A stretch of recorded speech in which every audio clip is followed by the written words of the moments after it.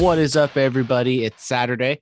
You know what that can mean sometimes. It's a brand new edition of Curveballs and Chair Shots. It is your boy, Brandon Tanguma. Don't have to worry about trying to figure out a new intro for this podcast because it's back to just the OG twosome. And it's the best version of it. Yes, the voice you hear is my lovely esteemed co-host, Dominic Hobson. Dominic, it's only been 3 weeks in. Tyler's already getting out of his contract and trying not to be on the podcast, but it's okay. Okay, how you doing today? People have come to love the voices of Brandon and Dominic and Brandon. But, you know, Tyler was a welcomed addition. Hey, he's still part of the crew, but, you know, he sadly couldn't make it this week. He is tending to his vaginosis on his own personal vagina. He is what we call a pussy. Yes, because he's a very busy person. He was booked. We are doing this at 7 o'clock in the morning. And you know, we all know Tyler had very important things to do.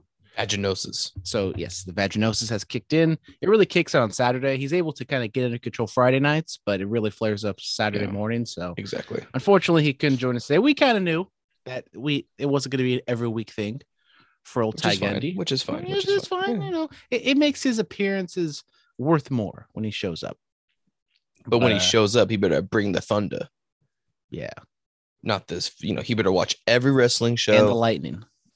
Lightning and the thunder. Radioactive? I don't know. No. But, you know, he better fucking watch all the wrestling and he better know everything that's happened in sports the next time he comes on. Or he's going to have to, you know, one thing we never figured out, which maybe we can discuss real quick. You know, there's all these things if we breach our contract. What happens if he breaches the contract? I don't know. What exactly would be breaching the contract? Because we didn't lay out any parameters on what he has to do for work. I know, but he's not here, so he can't defend it. So, you know, I think all we asked of him was at least, you know, by Friday, we should start 7th. It's a hard time at 7:30, but, you know, we don't usually start till probably about 7:45, 8 o'clock. Most of the time, we have production meetings. We're a very, very professional podcast here. Exactly. So, well, we asked is for at least a 30-minute heads up. So, granted, maybe we need to extend that out a little bit because, you know, maybe it's like a 2-hour window. Well, and if Tyler wants to get out, quote unquote, get out of this contract, we've talked to the higher ups. We've talked to the legal team here at Curveballs and Chair Shots, and yes, we have found a loophole, a way for the contract to be null and voided. Tyler, if he wants to be on the podcast, still is free willing to still be on the podcast. And if he wants to go to his old podcast, he's free to do that too. But there is one thing that everybody involved has to do. The whole reason for this contract, if you guys know, would be the infamous Dom Toretto podcast from Trapdoor Hell. Just say it. Oh, just finish the coffee with Bailey's in it. God damn it. Yeah, so Dominic might be drunk by the end of this podcast, but we have discussed and we are accepting to null and void the contract as long as all three parties involved in that infamous episode are willing to apologize for the actions and the words stated on that podcast. Dominic, you were the butt of many jokes on that podcast, and we didn't take very lightly to that. You know, I can make fun of you. Maybe yes, Mr. X can make fun of you, or yes, someone else. You know, in the Curveballs and Chair Shots universe, it's a free game. But once you cross a boundary, it's unacceptable. And then we had shots were taken, and we took their talent. But if Travis wants Tyler back, if Tyler wants to go back to Travis, all they have to do is apologize. Just apologize for the words stated. You know, keep my name out your damn mouth.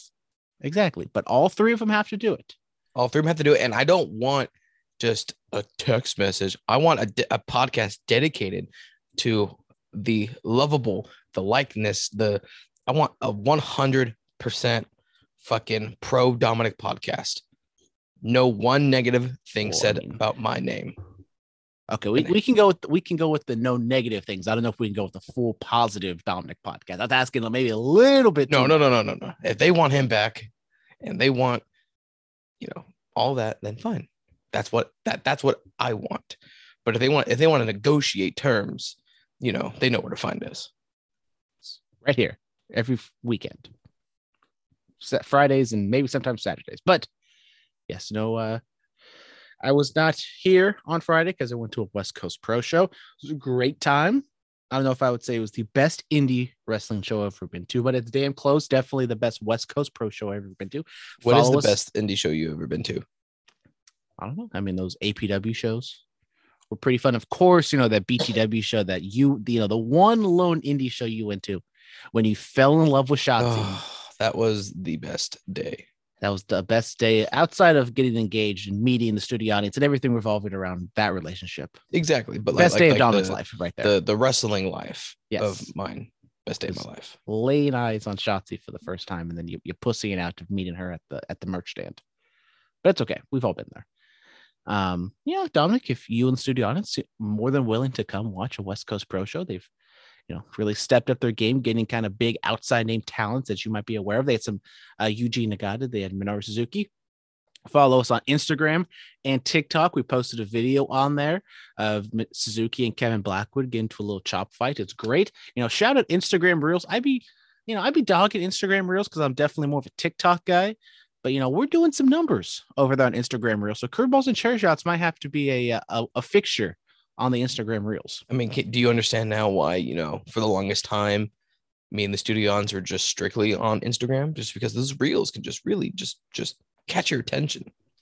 I know. Don't, it's only been less than 12 hours. We're doing some numbies. So shout out Instagram. Can we turn monetization on? Maybe, gotta look into it. Gotta talk to the legal team and the monetization team. To really be saying big words like that. I know. But let's get into it, Dominic. Unless there's anything you would like to say, any other words, any work stories, any other intro shenanigans you would like to talk about. I mean, I just want to throw out there that I played 3 games of Fortnite last night with Tifty. Well, they have had the update for Fortnite no building for a month now at this point, and we still have not played it. Well, I played last night with my manager. Wow, the other Brandon? Your favorite Brandon? No, that's the what's Brandon's title? COO? Yeah. No, this is my actual manager, Andrew, and got a Dubsky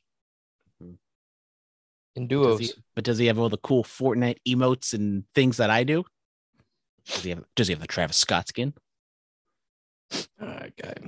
Exactly. On the matter right now. He doesn't have the David Pumpkins skin. Shout out David Pumpkins. No, but yeah, no, me and the students came home from Costco and we were like, just kind of like, after we ate our dinner, she was like, you want to play video games? I'm like, fuck it. And then realized that I forgot that I had had to reset our power strip. So I had to took me maybe like 45 minutes to finally get Fortnite updated and shit. And then I texted him, I'm like, you want to play with me and studio audience? Well, he knows her by her legal name, but because for the podcast sake. And he was like, okay. He said, okay, FN. I'm like, if that means Fortnite, then yeah. I didn't know FN meant Fortnite. So, but then Studions was like, I'm going to bed. I was like, all right, I'll play with him still. The first game was terrible. Second game, we got the dub. And the third game, we don't talk about. Okay. So, third game? Third game, it was embarrassing on my part. So, someone fall to their death? And I might have been 2 double IPAs deep, so it's fine. Wow. 2 double IPAs deep. So that's like 4 IPAs. Yes, sir. They're 8.4% each.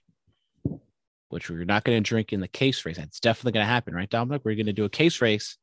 It's going to be me and you versus some other teams, and we're going to fucking dominate. So the only thing that is stopping me from saying 100% I'm down, because my theory, hear me out, is, for those who don't know, a case race would be drinking beer. Everybody has to at least finish a 12-pack, so 24 for the group of the twosome. That's what a case race would be. Continue.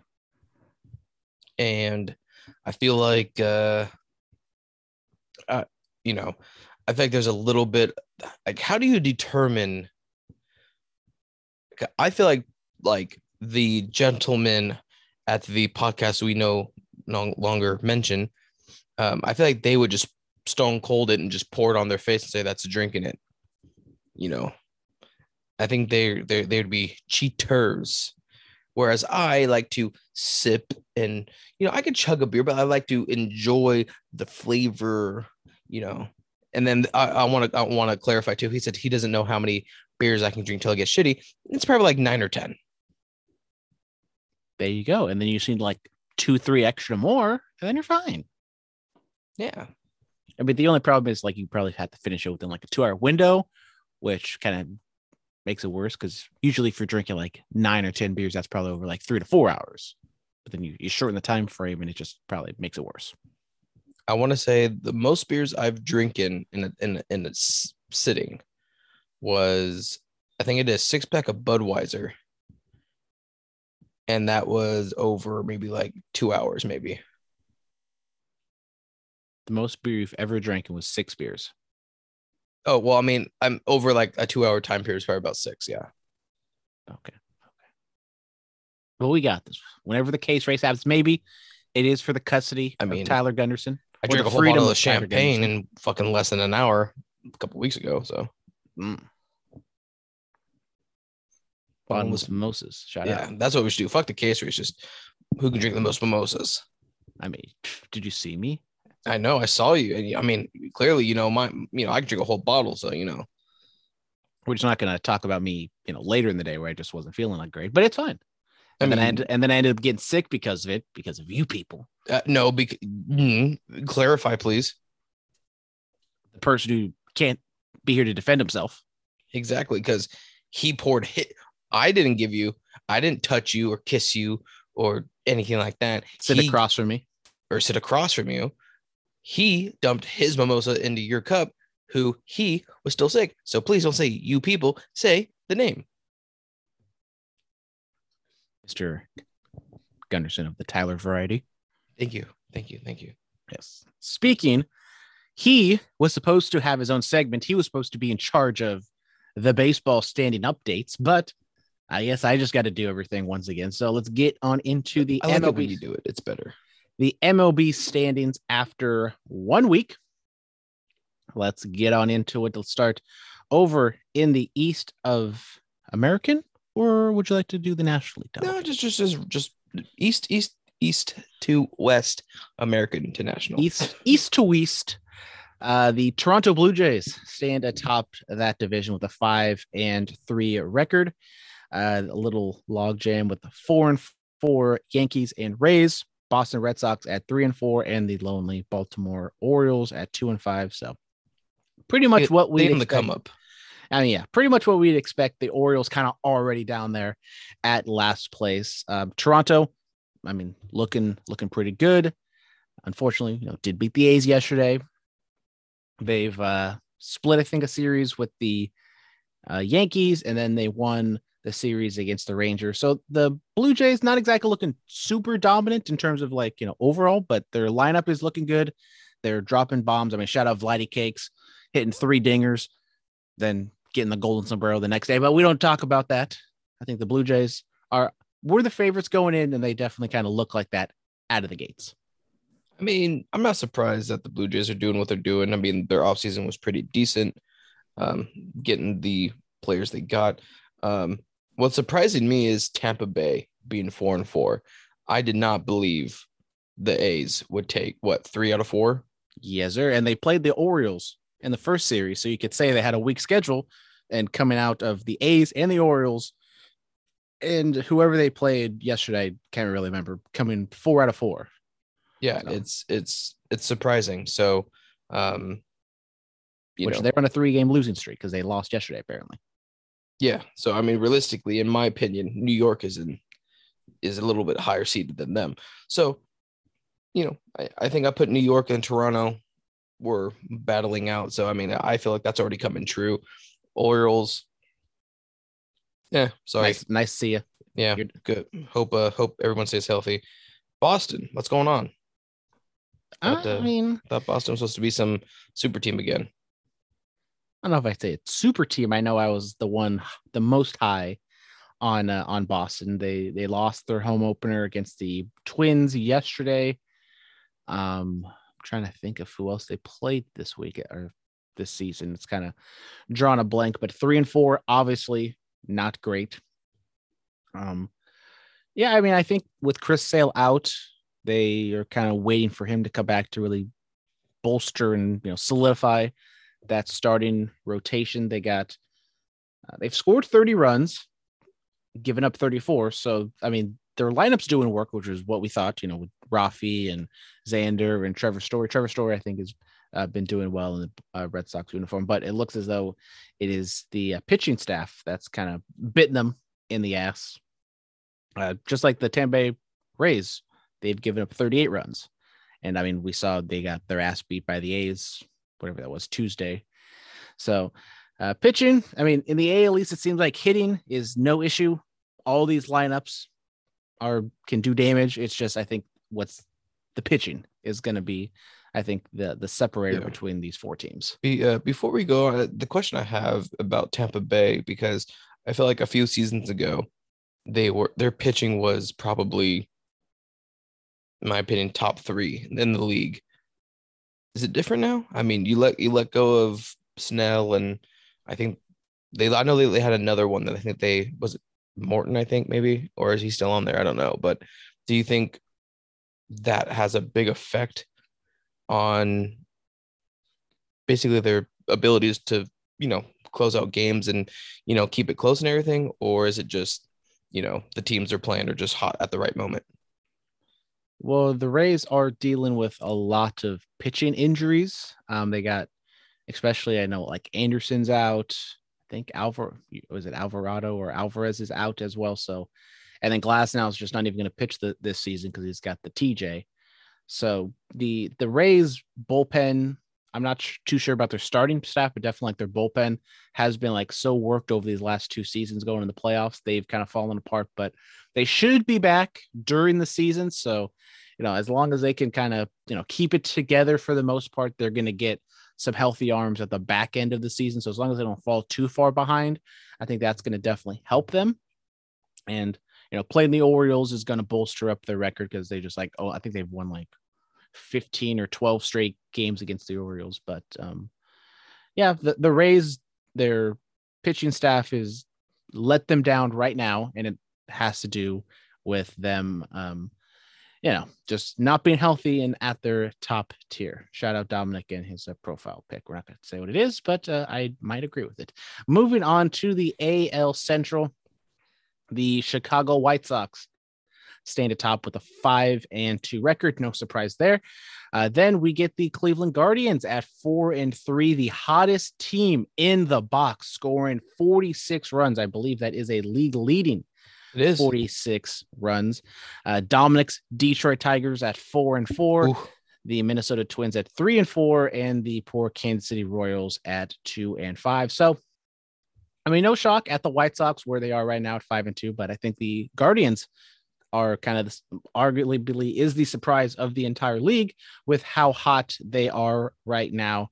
Stephen Kwan has been the darling of baseball Twitter, of him not being able to swing and miss, getting hits all the time. Shout out, I think he's from Los Gatos. So shout out Stephen Kwan. Yeah, I mean, Guardian, I don't know if they can keep this up, but they are just smacking the shit out of the ball. And shout out Jose Ramirez. He gets his paper, he gets his paid, and he is a solid early dark horse front runner for the American League MVP at the way he's hitting right now. I don't think it's going to continue on. I think being on a team like the Guardians, and it's the first 10 games of the season, everyone's going to be, oh my God, this guy hit, 5 home runs or, whatever. I mean, you're really calling him the dark horse when Vlad is over there just fucking being all thick and shit. Really? Oh, Dominic, don't get me so bricked up at 7:00 in the morning about talking about Vladdy cakes. I'm sorry. That's why I just said Vlad. I didn't want to, trigger any penis enlargement, any bricking, what's the the trade. Is that masonry? Didn't want to turn into a Freemason, put it that way. Okay. Don't know where I'm going with this. Anyways, Chicago, Guardians. I agree. Surprised that they're, I mean, like I just said, though, it is the first 10 games of the season. So they'll probably win a few games. more. Who's counting? But it's the first 10. All these shitty teams are doing good. And they'll start, they'll turn back into their old ways. So I'm going to wait, a few more games. Okay. I mean, I agree with you. I don't think this is going to hold up by any means. I mean, they're kind of like at a historic, I'm not going to say historic, but they're definitely off to a really hot start right now. So plus 20 run differential with only 26 runs given up, which is the best. Well, not the best. White Sox are doing pretty well, 21, but we knew Cleveland's pitching staff, they kind of just always figure out a way. Their offense has been a pleasant surprise. They did play against the Royals to start the season, so that kind of has bolstered their numbies a little bit. But, I think they're going to still stick around and kind of battle. I mean, we did kind of like this division going in. Detroit, they're fine. They're, scrappy. Mickey shout out. He should at least get 3,000 hits by the time we record our next podcast. So congratulations to him. Spencer Torkelson, my pick for rookie of the year, had an absolute fucking moonshot yesterday. Took him a little while to get his first hit, but he's coming back strong. Minnesota 3-4.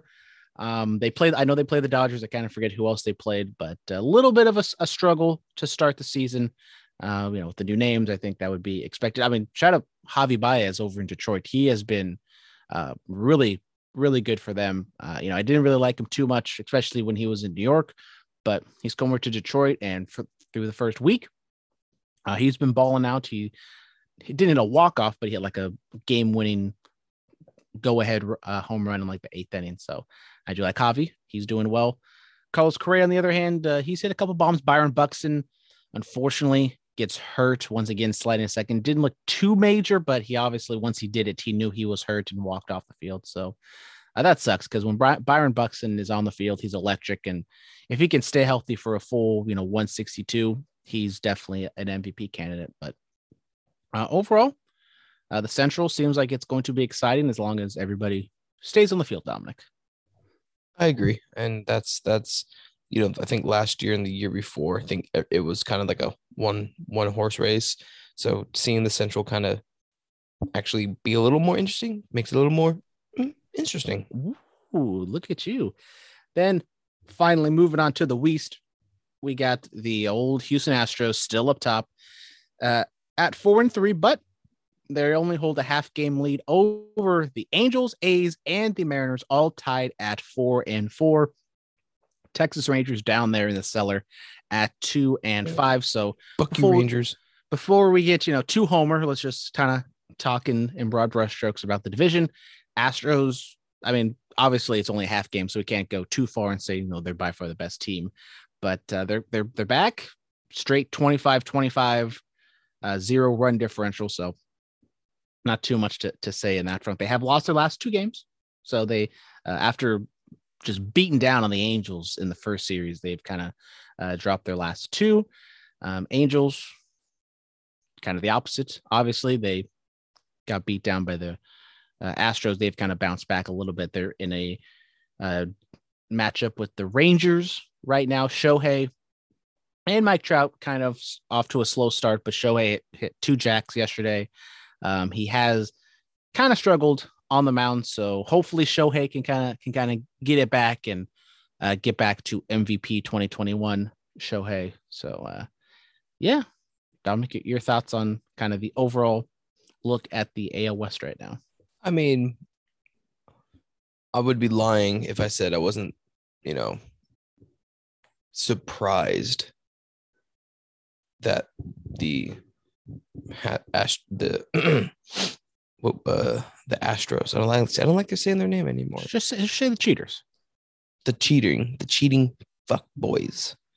No, I mean, let's be honest. Everyone kind of, I think, yourself, me, and even the guy that's not here, all kind of put the Astros probably on top, but to have the Oakland Athletics technically being tied for second is kind of what we didn't expect. We thought, granted, like I just said before, with the Central, the first 10 games, every bad team's good. Everyone's in it to win it. Everyone is, close in the race. But to go into Tampa, beat those teams, the Mariners, I think who did the Mariners play? Was it they played Mariners have played the Twins and the Texans, right? Or the Rangers. I think it was I know it was the Twins. I think it was the Twins. I think you were right. But I was really high on the Mariners. And even I was high on the Rangers, but to see the Rangers kind of staying at the level they've been at the past like 5 seasons is disappointing with that infield looking as scary as it is. So, I mean, I think the West, just like every other year, is going to be a fun division to watch. Yeah, the Rangers are just with the Astros with a 0-run differential, but they're different at 44 and 44. Their lineup absolutely fucks. I mean, with Simeon and Seager and, all those guys over there, we kind of knew they were going to be a big lineup. Once again, pitching was going to be the question mark. And, going up against the Blue Jays first series of the season isn't going to help. And we saw kind of almost all the games that they got into. It was a slugfest. So that doesn't really help their run differential, ERA, and all that stuff. But yeah, I mean, Texas, a little bit of a struggle coming out of the gate, but let's be homers for a second. The Oakland Athletics at 4-4. I mean, I know you can't get too excited for a 4-4 start, but I mean, you could argue the A's have the hardest kind of opening to the season. I mean, we're on the road for like fucking 3 weeks or something like that. A 10-game road trip to start. Yeah. You start off with the Phillies, the Rays, and the Blue Jays. All 3 teams are perennial division contenders. Yeah. Luckily, we get a break next week when we get a 4-game homestand against the Orioles. So hopefully we can kind of bolster the record that way. But I mean, this team, surprisingly, like I'm not going to get too excited and say, we're going to make the playoffs by any means, but I was definitely the more optimistic out of the 3 of us in the preview. Yeah. And even they are kind of, doing better than what my predictions were. The lineup is doing well. I mean, they actually put it on the Rays that one game. And I mean, pretty much the entire series, they put it on the Rays. They got a +9 run differential, scoring 43 runs to 34 given up. The pitching staff is looking good. Kind of got to figure out who's whom in the bullpen, but Trevino, I mean, very, very hit or miss right now. But I think as long as you can I do like Snead, the lefty with the long hair. Yeah. We're just going to ignore the fact that he's an anti-vaxxer and isn't able to pitch in Toronto, but as long as we don't have a Toronto playoff series, we'll be fine. I mean, I think so far I agree with everything you said. The only is, by the way, tease a piece to your boy Steven Spaghetti. It looks like he's got the COVID. I know I'm a little heartbroken right now, but I mean, so far I agree with everything you said. The only thing I'm not going to say fade you, but it's our starting pitching. And I think that's kind of the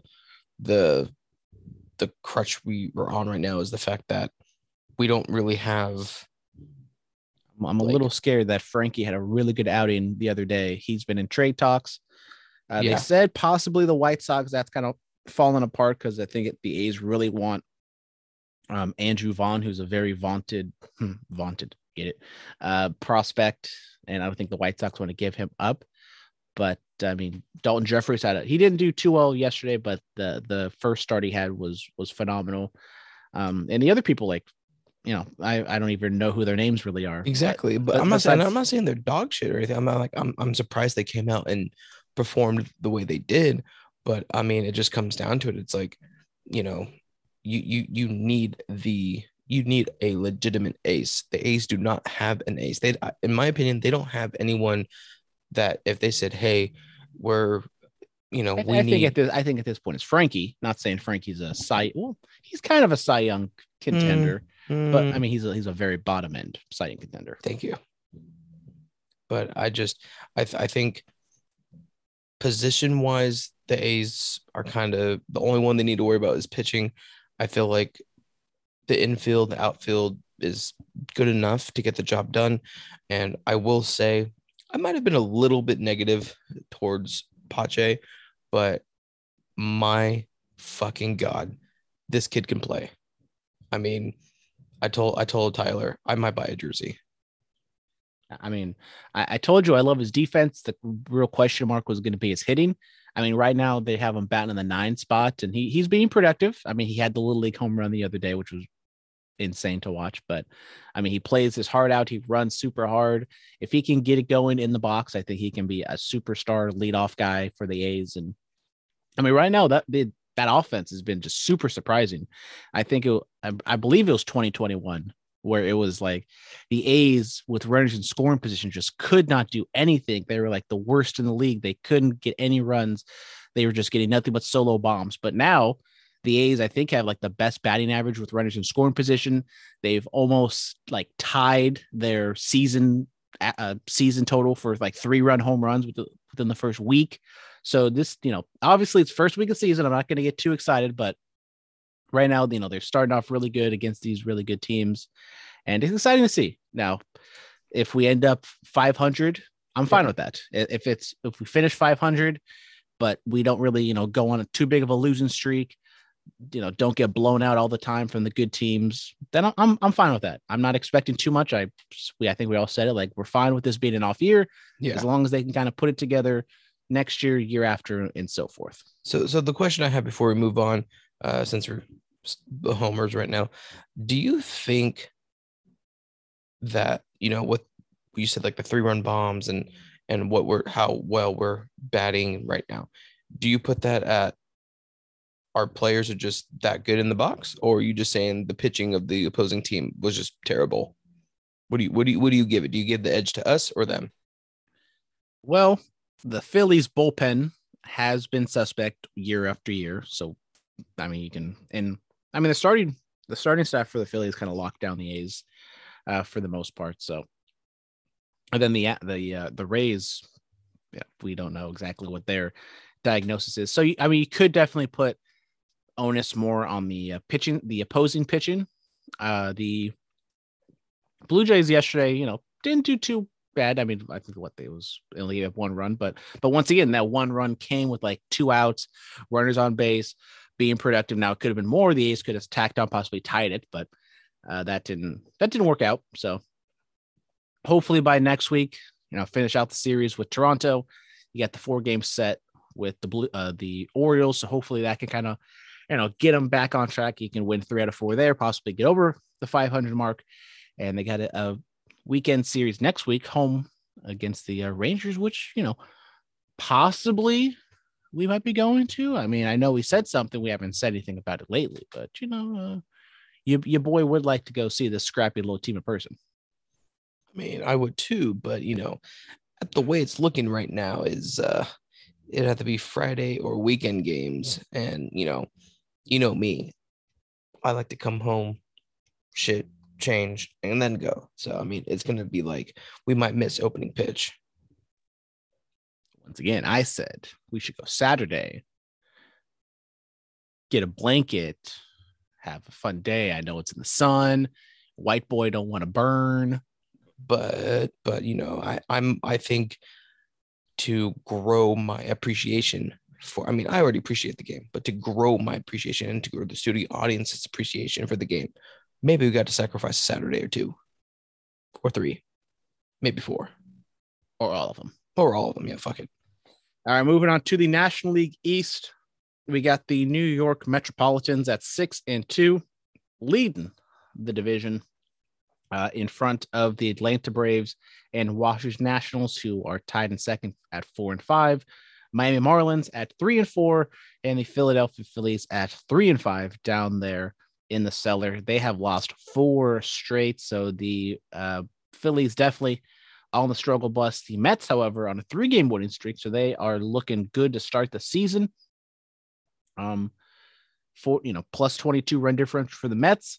The offense has been doing what they should be doing, while the DeGrom-less Mets starting staff has held it down. Scherzer in his 2 starts for the Mets has looked phenomenal, looking like a $40+ million guy. I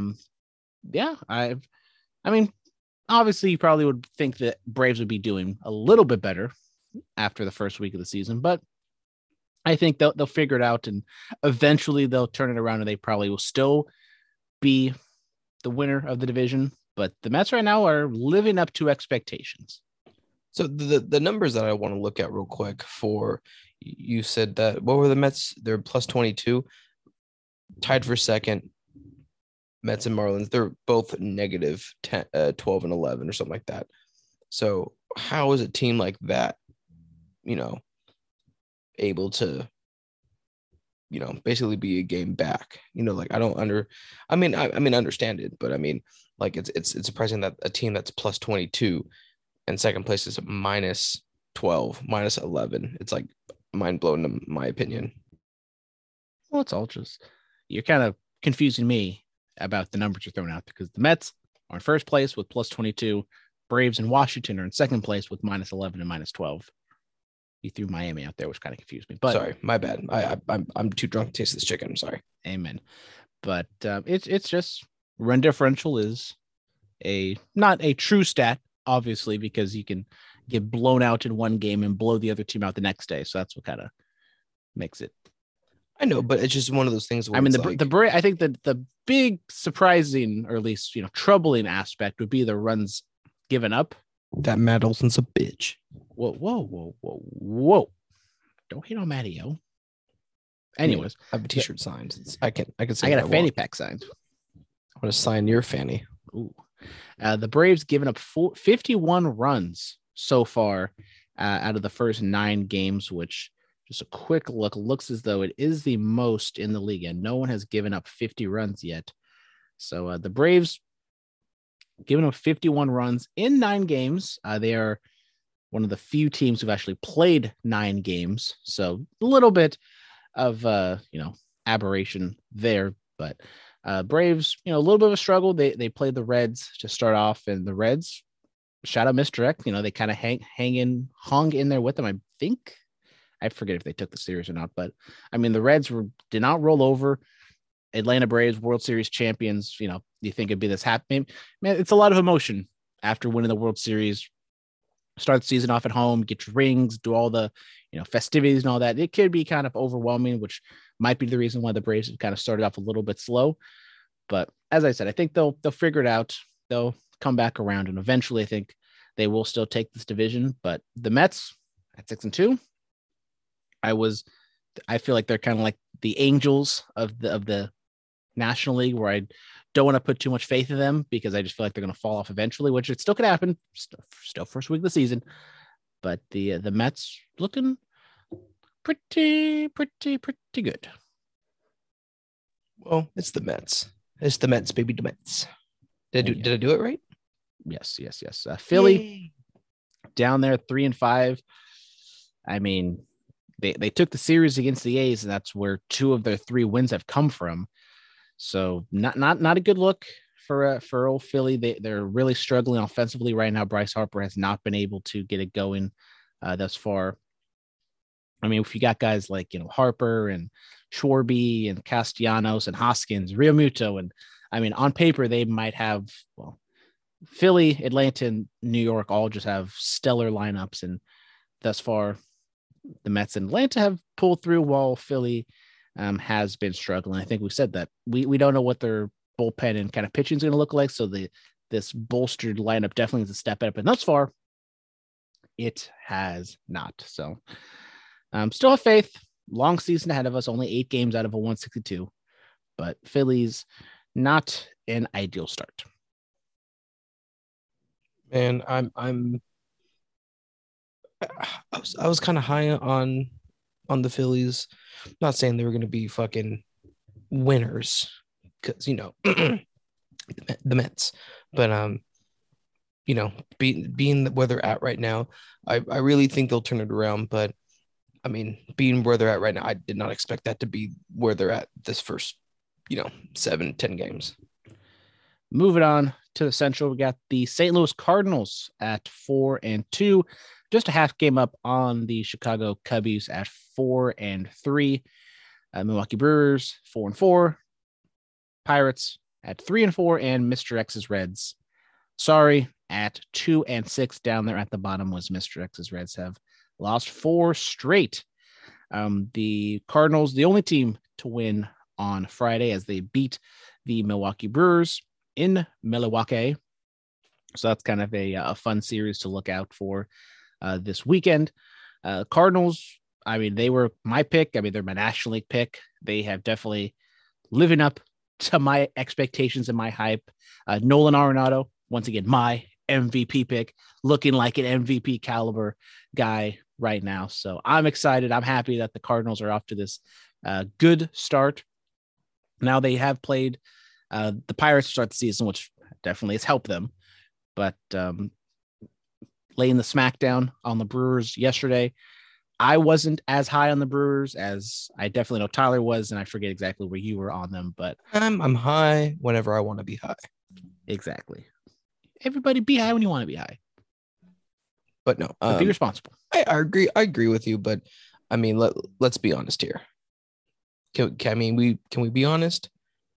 Seattle. Let's be honest. Is going to be fucking scary good this year.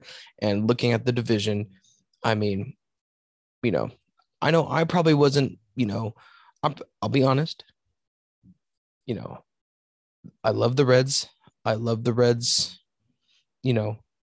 not I want to watch every game, and I'm not a Mr. X Reds fan. Shout out Hunter Green. We hyped him up last week. He had his first start against those Braves, absolutely shoved, throwing plus 100 almost every single fastball he threw. I think his average velo was like 99 something. So I mean, like, am I gonna know that? No. But do I like the Reds? Yes. But looking at the division, take away that the Reds aren't off to a hot start. This division, I think, is going to be just a lot of up and down, up and down. It's going to be, I mean, I know you're kind of, hammering down that the Cardinals are going to take it. But I mean, I got a feeling that, the Reds did get hot kind of late in the year last year, almost made wild card. At one point, they were almost able to win the division, but then they kind of fell off. So, I mean, I think out of all the divisions, I think this might be the one where you might not have a clear-cut winner, in my opinion. I mean, shout out the Cubs. I think the Cubs have been a pleasant surprise to start the season. Seiya Suzuki, he's hit, I think, 2 or 3 home runs thus far. He's living up to the hype that he got coming out of Japan. So it's nice to see that he's kind of panned out. We didn't exactly know what the Cubs were looking like because, they made a little bit of signings. They signed Suzuki. They traded away, all of the 2016 guys. So we didn't exactly know what they were looking like. But thus far, treading water at 4-3. I think they're going to be a scrappy team, and should be fun to see what Suzuki does throughout the season. Moving on to the NL West, and it just has picked right back up where they left off last year, where we got a 3-way logjam of 5-2 teams at the top of the division. But it's not the 3 teams you might suspect, because the surprise of the year thus far has been the Colorado Rockies, 5-2, along with the Doyers and the San Francisco Giants. The Padres at 5-4, just a game back. So, can't complain too much about the Padres, and Arizona down at the bottom at 2-5. But Colorado, Dominic, we kind of thought it was going to be Dodgers, San Fran, and maybe the Padres. But Colorado has, shown up week 1 and said, look, no one really expected us to do much, but we're here. And they took the season opener against the Dodgers in Coors Field. So good statement series win by them. They won yesterday. Do you expect this to carry on? Because I kind of see this God, more. No. I kind of you don't even need to finish that statement. God, no. Colorado will fall off the face of the earth and be. I would still put them before Arizona, but it is going to be a 3-horse race at the end of the year, and then it was going to be the Dodgers, San Francisco, and San Diego. Admit it. Padres are looking very devilish, and might get me to pick them to win the division, but Giants are always going to be scary good, or are going to be low key good, and the Dodgers are just money good. So yeah, the Dodgers struggled a little bit to start season, as we said, lost to the Rockies. Couldn't really get it going against the Twins, but after I think they went back to back jacks. They've kind of really picked up their offense lately. Sorry, Mr. X. They put it on the Reds, especially Thursday, where they just kind of exploded in the eighth inning. But yeah, Dodgers have kind of picked back up where they left off. The big news: Clayton Kershaw was perfect through 7 innings, had 80 pitches. He gets pulled. This was the first time this has happened since the Dodgers did it again in I think 2016 with Rich Hill. Dominic, your thoughts on Clayton Kershaw? I know you're not the biggest Clayton Kershaw fan, but some might say this is the one thing he hasn't done. It is the one thing he hasn't done in his career. He's done a bunch of things, but he has not thrown the illustrious perfect game. He can't join the historic likes of Dallas Braden. Or Matt Cain. Or Matt Cain, which we all know both of those guys are way better than Clayton Kershaw, right? No. Just Matt Cain. No, not even. Oh, okay. Look at we're finally getting Dominic to turn around and Clayton Kershaw. I mean, or he just hates Dallas Braden, Matt Cain that much. I didn't know you hate Matt Cain. No, I don't hate Matt Cain. I hate Dallas Braden. But Clayton Kershaw is way. I mean, I know you just love that DB is the official voice of the game now. I mean, one thing. Fuck the division. Tyler told me something at work that he thought I was a very rare breed of Dallas Braden hater, but there's actually a lot of people who don't like him. What do you know anything about that? It's because he's just not funny. He's stupid, ugly. What's the why is there more people like me finally coming out and hating Dallas so much? Do you know why? I wouldn't know what you're exactly talking about because I am in the little echo chamber of Dallas Braden love. I love Dallas Braden. Listen to his podcast. It's a great podcast. Shout out Baseball is Dead.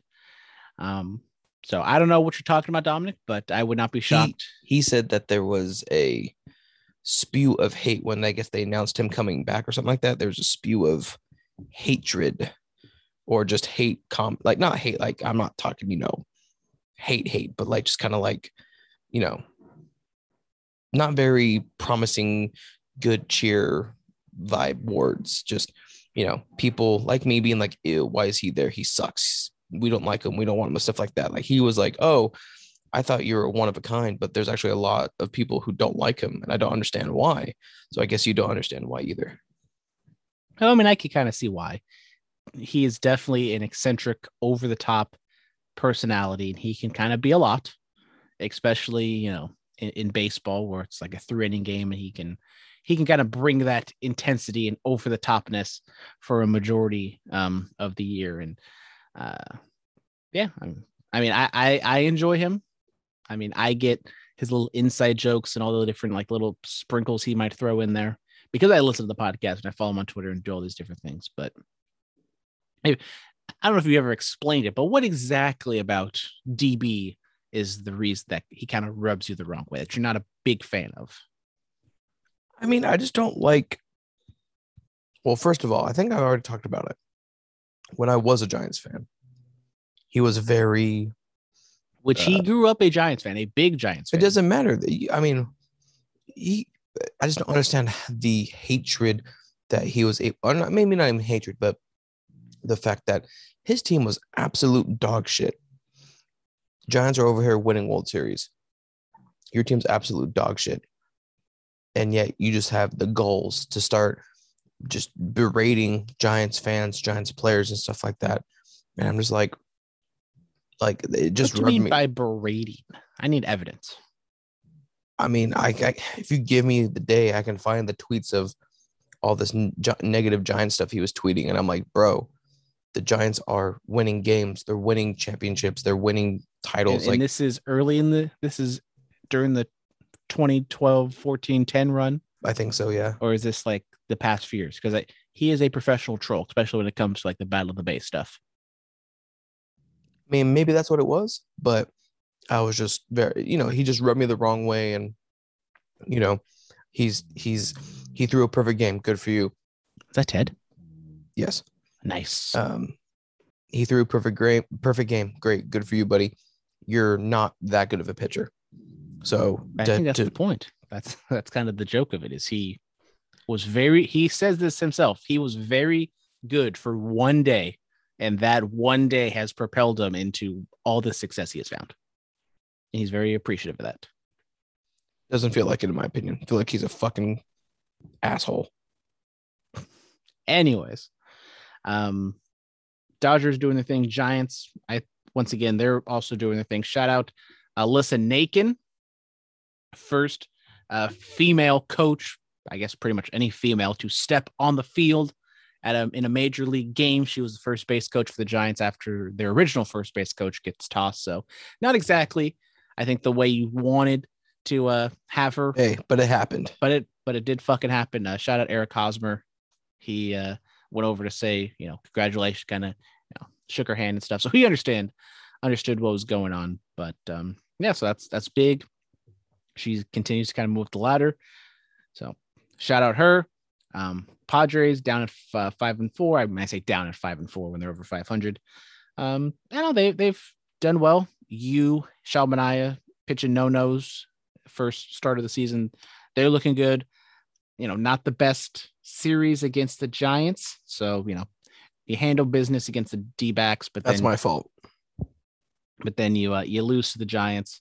So, as I said, that was my fault that they lost the series to the Giants. I'm sorry. Why, Dominic? What did you do? Well, our coworker is a huge Padres fan. I mean, like the biggest. And is he a Los Padres fan? No, definitely not. Damn. Especially hates the one of the outfielders who's on the DL list right now. That outfielder has been relegated now to DH apparently. No, nice. I mean, DH, the fuck? Because that's all he's good for. He's just dropping fucking diesel. I have to go watch a game, see if it's true. But anyways, I'm batting 1,000 right now. I'm batting 1,000 with a triple and a single and 5 RBI. So suck a dick. Maybe I will. But anyways, he went to the like I said, he's a huge Padres fan. Went to the first game and was all excited that they won. And I said, I want to say Manaea pitched game 2, and I said, like, oh, wouldn't it just be great?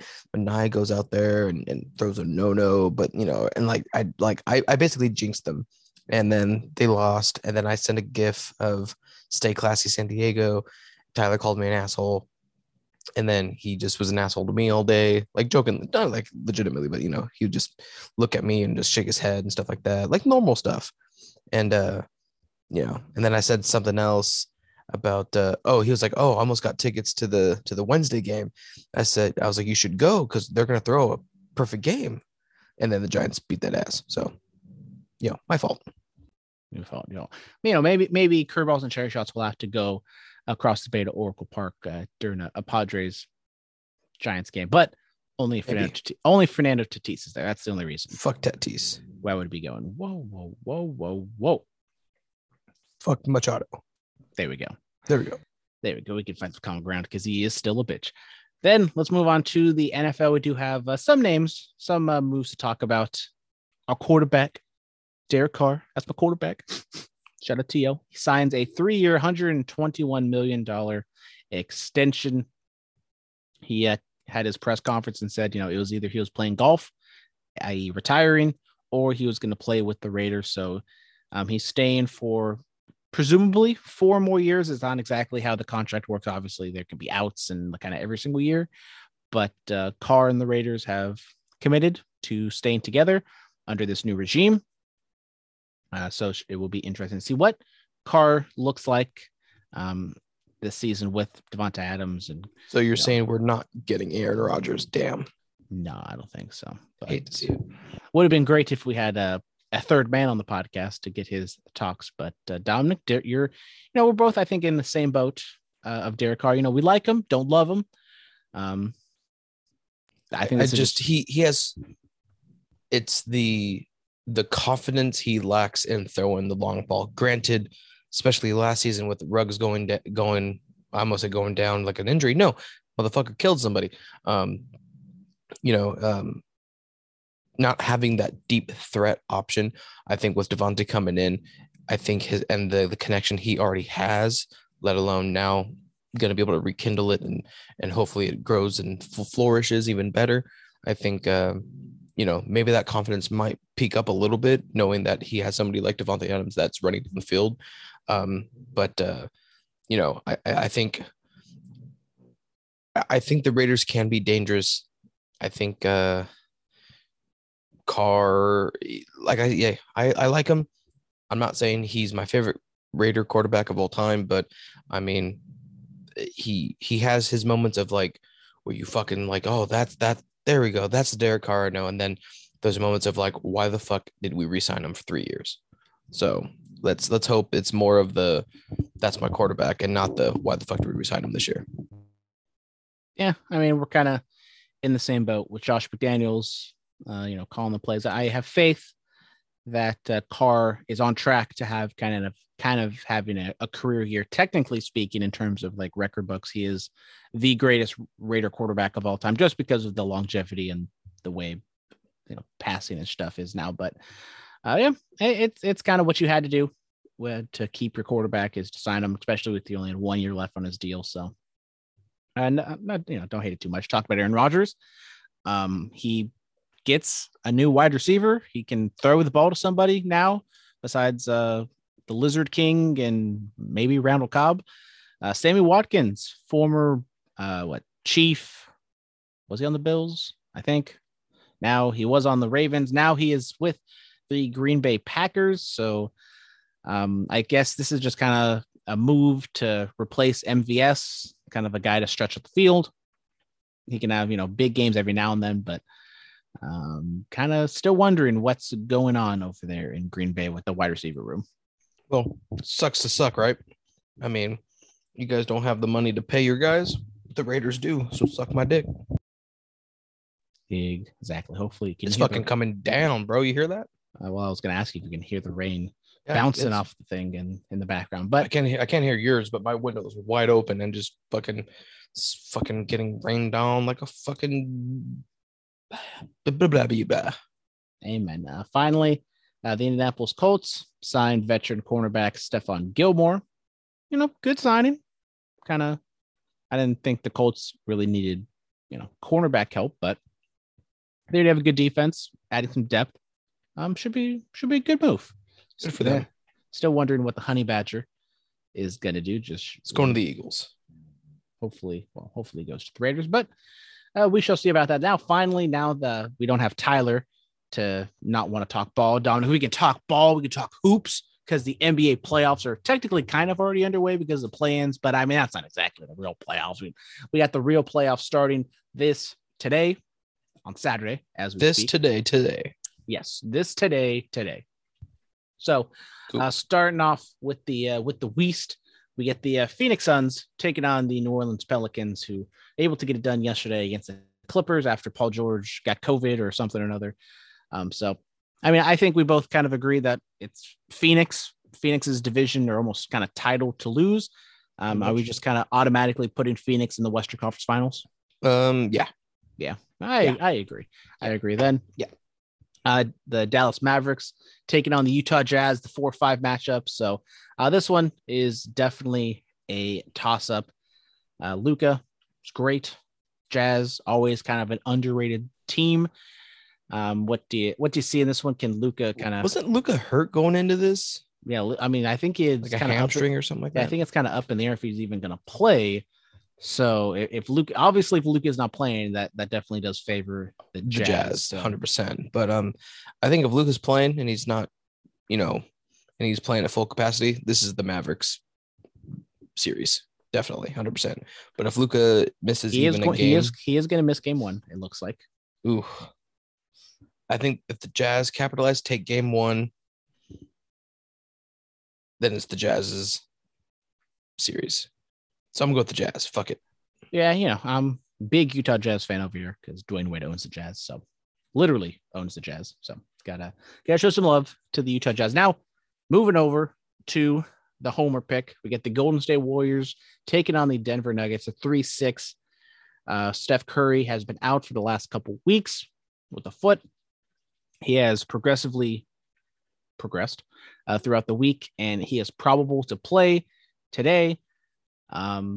we have not seen the big three together really at all. So we're finally getting it in the playoffs. It's going to be hard to expect them to look like, 2015, 16, and all those other times where they're winning championships. But the gang is finally back together just in time for the playoffs. Dominic, with the Nuggets dealing with their own injuries as well, but they possibly have the MVP in Jokic, so that gives them a fighting chance, right? No, God, no. The Warriors are going to kick some ass and take some names, and then get who ordered their Denver Nuggets to go. Ha ha ha ha ha ha. Damn, Dominic, you're so fucking funny. But I agree. I think the Warriors are going to take care of it. It's probably going to be a scrappy battle. Maybe it goes 6 games, probably not 7, but 5-6 games, and the Warriors take care of business. Then we get the Memphis Grizzlies taking on the Minnesota Timberwolves, who won their playing game against the Clippers.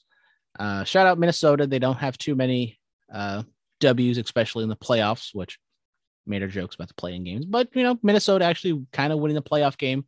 Patrick Beverley being very petty against his former team, which I love. I know it's easy to make fun of Pat Beverley in Minnesota for really getting super excited for that play-in win, but I liked it. I thought it was fun.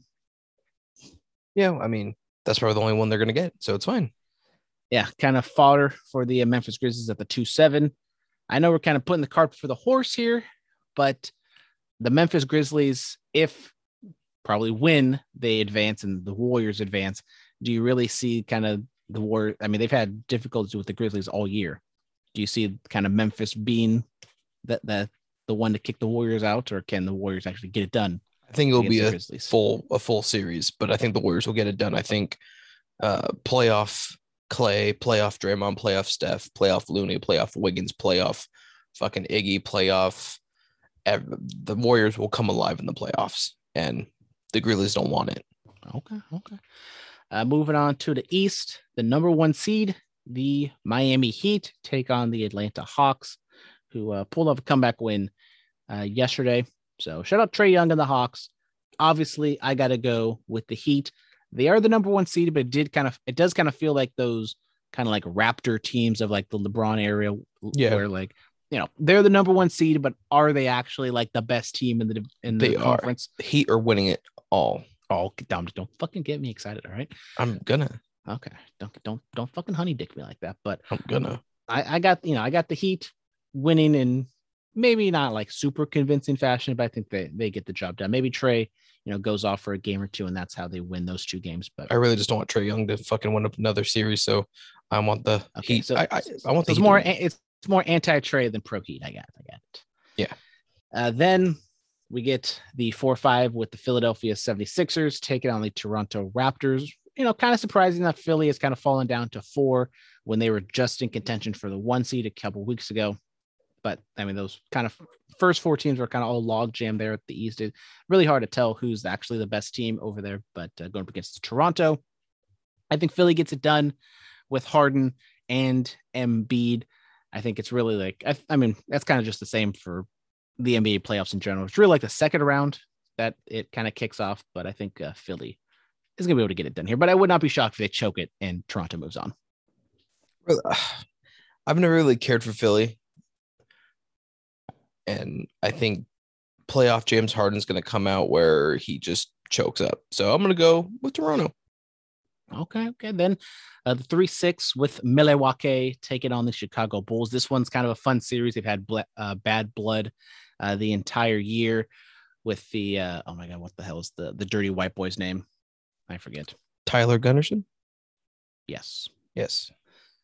So that should be a fun series. I still am going to give it to the Bucks here, but always should be a fun series. Nonetheless, division rivals, should be a scrappy team. Maybe go 7. Who the fuck knows? But I think Giannis is going to go off and do his Giannis things and moves on. Now, this is a 2-7 matchup, but you would think it's kind of flip-flopped with the 7 seed Brooklyn Nets taking on the Boston Celtics. I think this is kind of the one everybody's looking at. The once again, despite being the 7th seed, Brooklyn still is kind of the favorite to win to the East, taking on Boston, who's always just kind of flying under the radar on how good they actually are. Dominic, can the superstars, with not having to worry about COVID now with Kyrie Irving and vaccines at full strength for the entire playoffs, Boston, Brooklyn, what do you see here? I'm going to go with Boston. I think better chemistry. I think, not a lot of egos on that team. I think KD, Irving, whoever fuck else. I haven't fucking really watching the Nets games. Ben Simmons, if he actually shows up, but I don't know. No, he's crying in the corner somewhere. I'm gonna give it to the Celtics. I think just they're a better team. Yeah, I mean, Brooklyn has just been so hit or miss. Like when they're on, but they just can hit a cold streak. So, yeah, I think I'm gonna have to go with Boston as well. I think this is gonna be a fun 7-game series. That's probably the only like real close one, I think, out of the different NBA series, but should be fun. We actually do have a basketball question in the fan mail segment. So let's get on into the fan mail segment of the podcast, otherwise known as Mr. X's questions of the week. So let's get on over into the Instagram, where we got Josh, Big Daddy, Guma, shout out, sending a question for the podcast.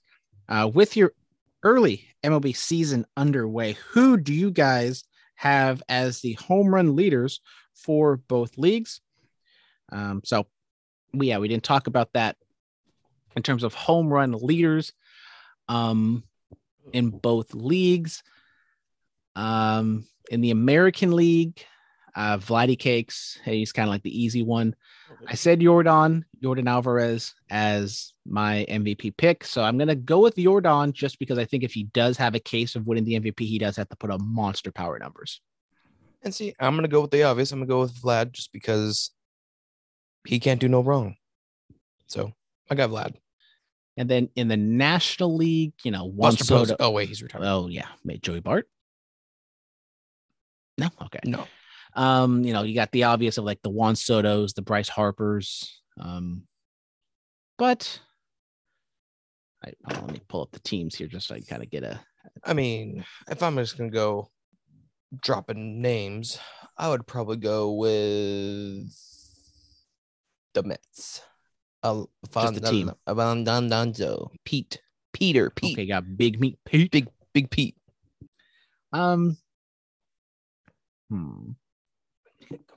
I'm going to go with. There we go. That's better now. Max Muncy to lead the league in home runs. Boom. Book it. Max Muncy putting up 45 fucking dongs, and he's going to lead the league. You're fucking smoking meth, but okay. I am smoking meth, but I'm going to fucking say it. Max Muncy. He's better drop some absolute fucking diesel. And he's about to fucking do work, and he's about to lead the league. Is it better to drop diesel or drop nukes? Which one is it? I mean, it doesn't matter what you're dropping as long as you're dropping something. Okay. Dropping dick? Yep. Then he does not know if y'all talked about this before, but how do you feel about Kershaw being pulled with only 80 pitches? We glanced about it a little bit. We didn't talk about it too much. We kind of went off on a Dallas Braden tirade.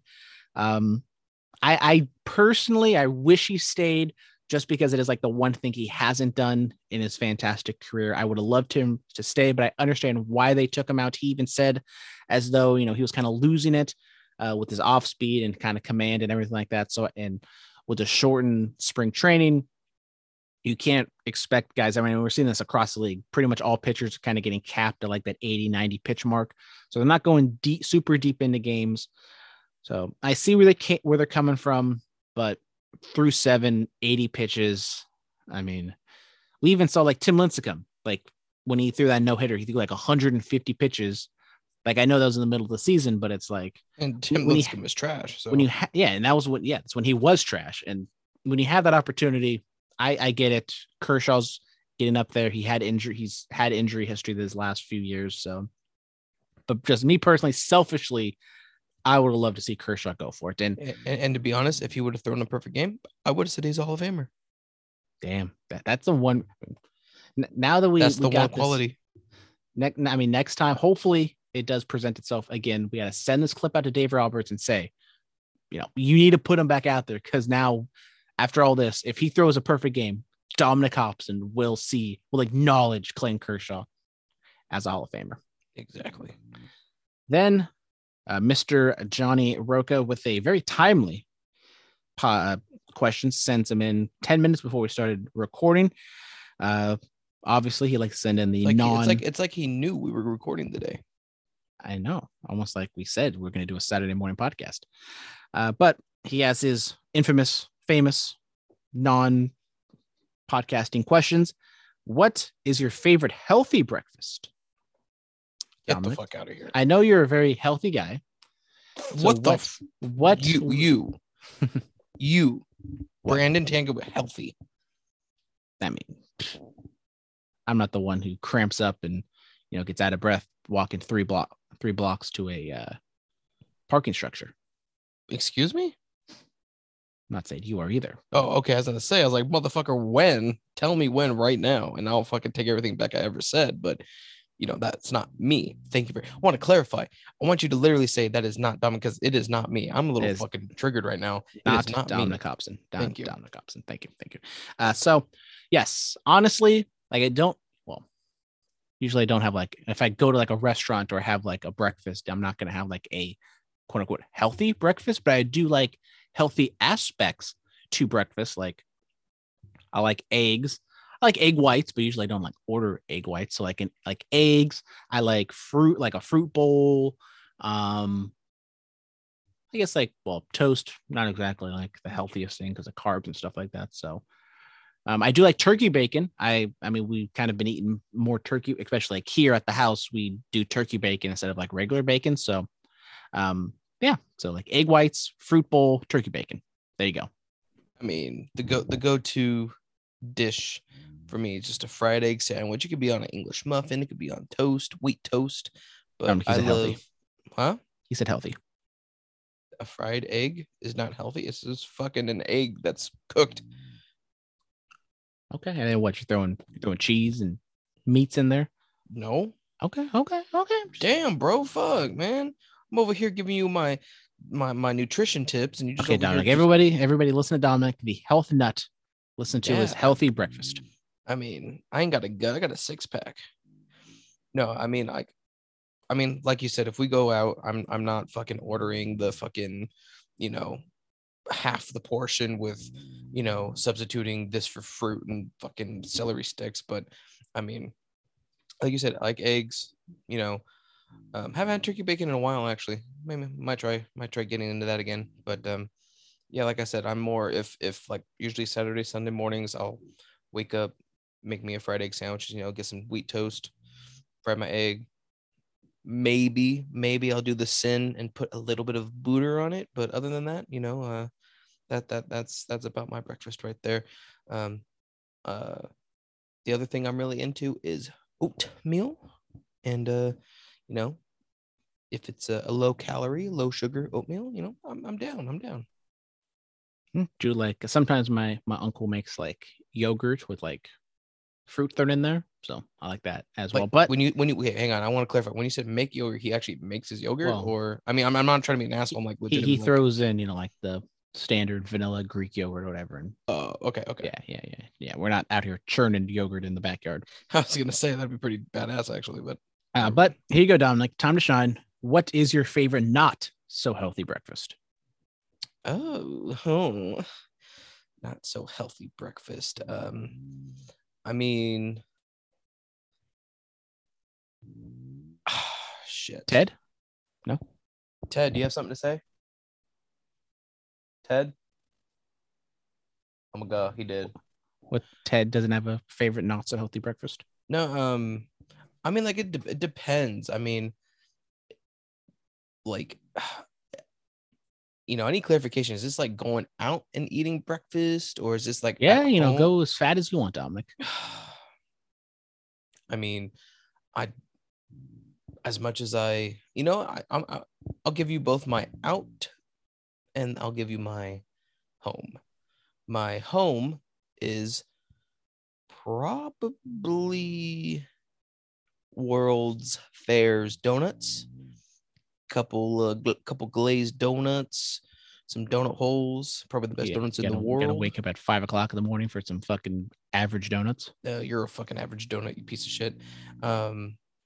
I mean, I love a good donut, or donuts. Sorry, let's not lie here, Dominic. You love donuts.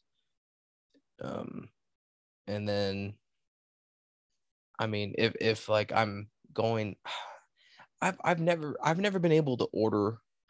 I mean, maybe now I could probably finish it all, but like ordering like the pancakes at restaurants, they're usually like fucking either fucking super gigantic and it's like 3 of them, or they're fucking super tall and there's like 10 of them. And I've never really been able to eat them, but like I love a good pancake as well. So, or waffle, one of the two.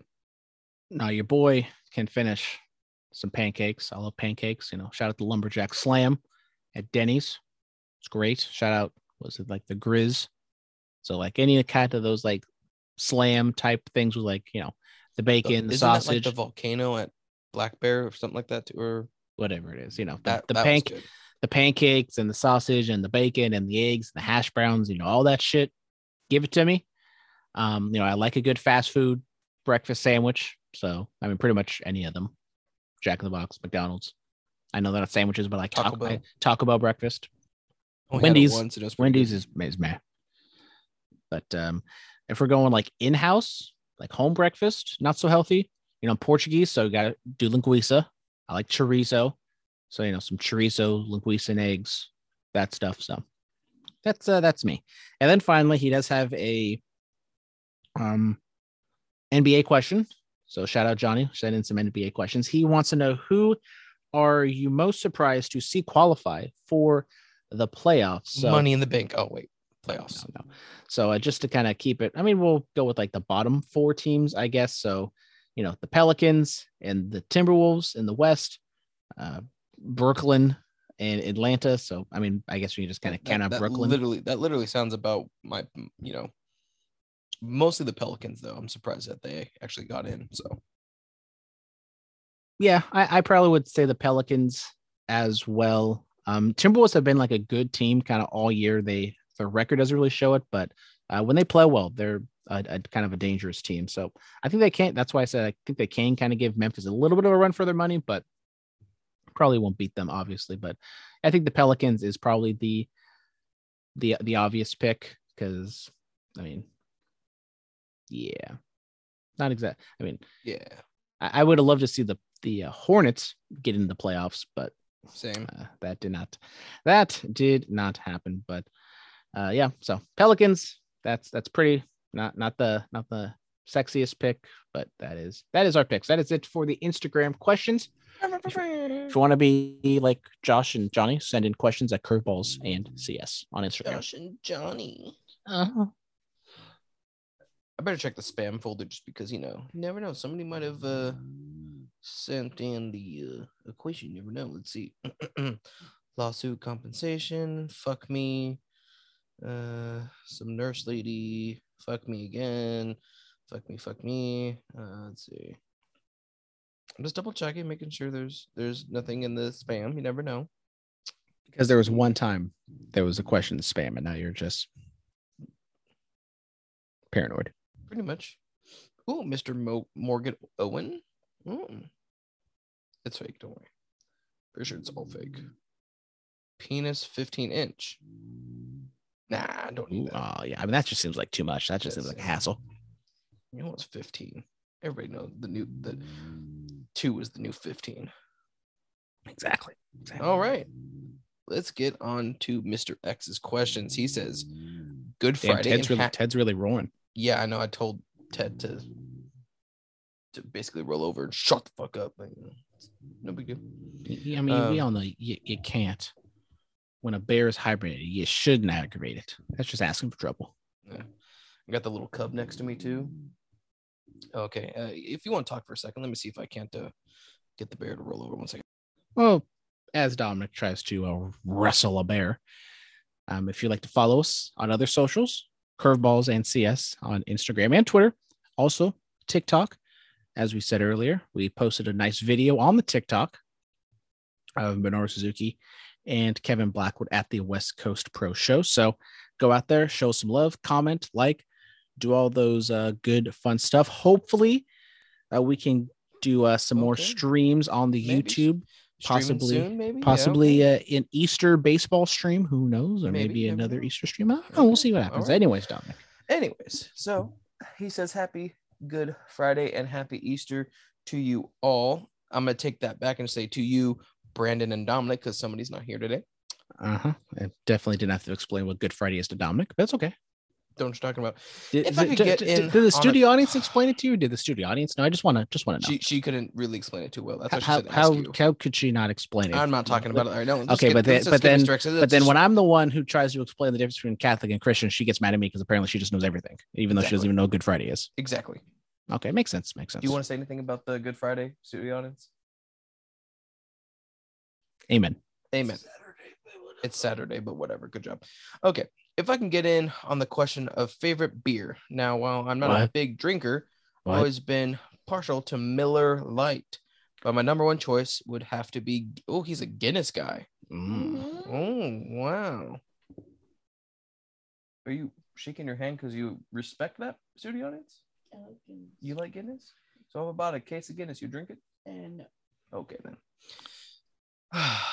So, Guinness guy for Mr. I never would have thought he would be a Guinness guy. I thought he'd be more just like Coors or PBR or, Never. I don't think I've ever had Miller, which I feel like I should because I've never had Mr. Miller.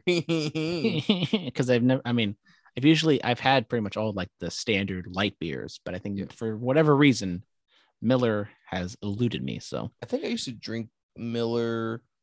No, I never drink a Miller Lite. I've only drinking like the normal Millers from 7-Eleven when I used to hang out with one friend that I don't hang out with anymore. But as we celebrate 75 years since Jackie Robinson's debut, why do you think the amount of African Americans who play MLB is currently at one of its smallest percentages since the game was fully integrated? That's a question for you. So go ahead. I think it's a multitude of reasons. I mean, just in general, we're seeing the popularity of baseball decline in America. And so that would mean less Black players are going to be in the league. Baseball is an extremely expensive sport to play. It's not like, it's not like basketball where you just literally need you just need a ball and go to your park. You need, a bat, a glove, a helmet, balls and bases and all these other different things that,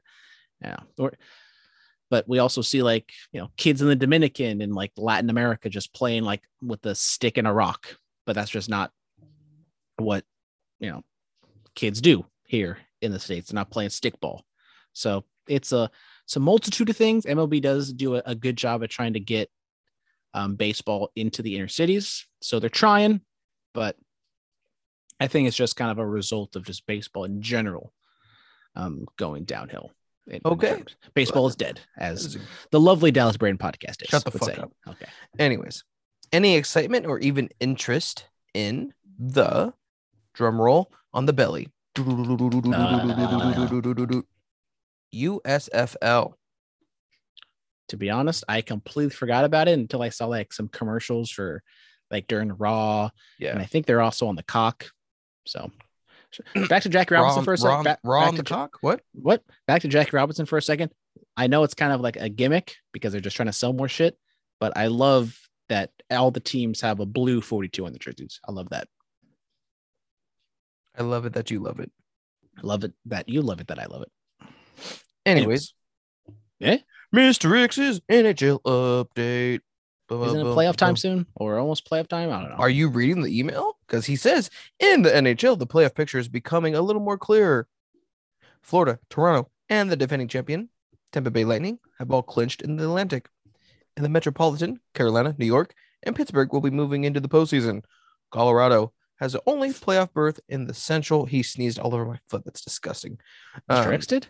No, no, the mascot. Oh, Let's see. Colorado has the only playoff berth in the Central currently, and no teams in the Pacific have locked down a spot to continue the season. Unfortunately for me, my Ducks, quack, quack, quack, quack. officially been eliminated from the playoffs. Q said, even said Q sad quacks. Quack, quack, motherfucker. Quack, quack.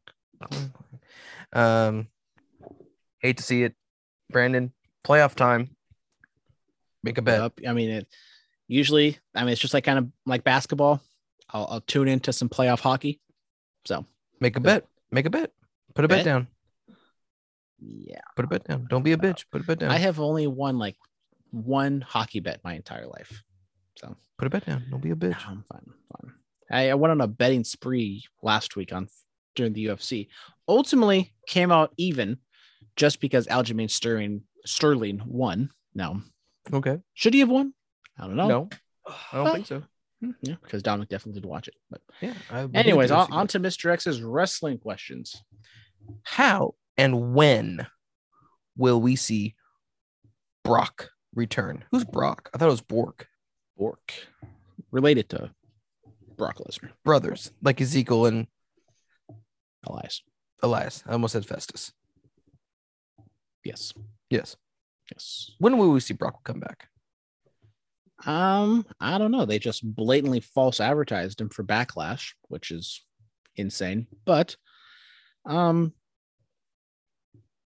think we have 2 stadium shows for Money in the Bank and SummerSlam. So I think we'll see him for those, or maybe not for those, but probably for SummerSlam. I don't know what he's going to do.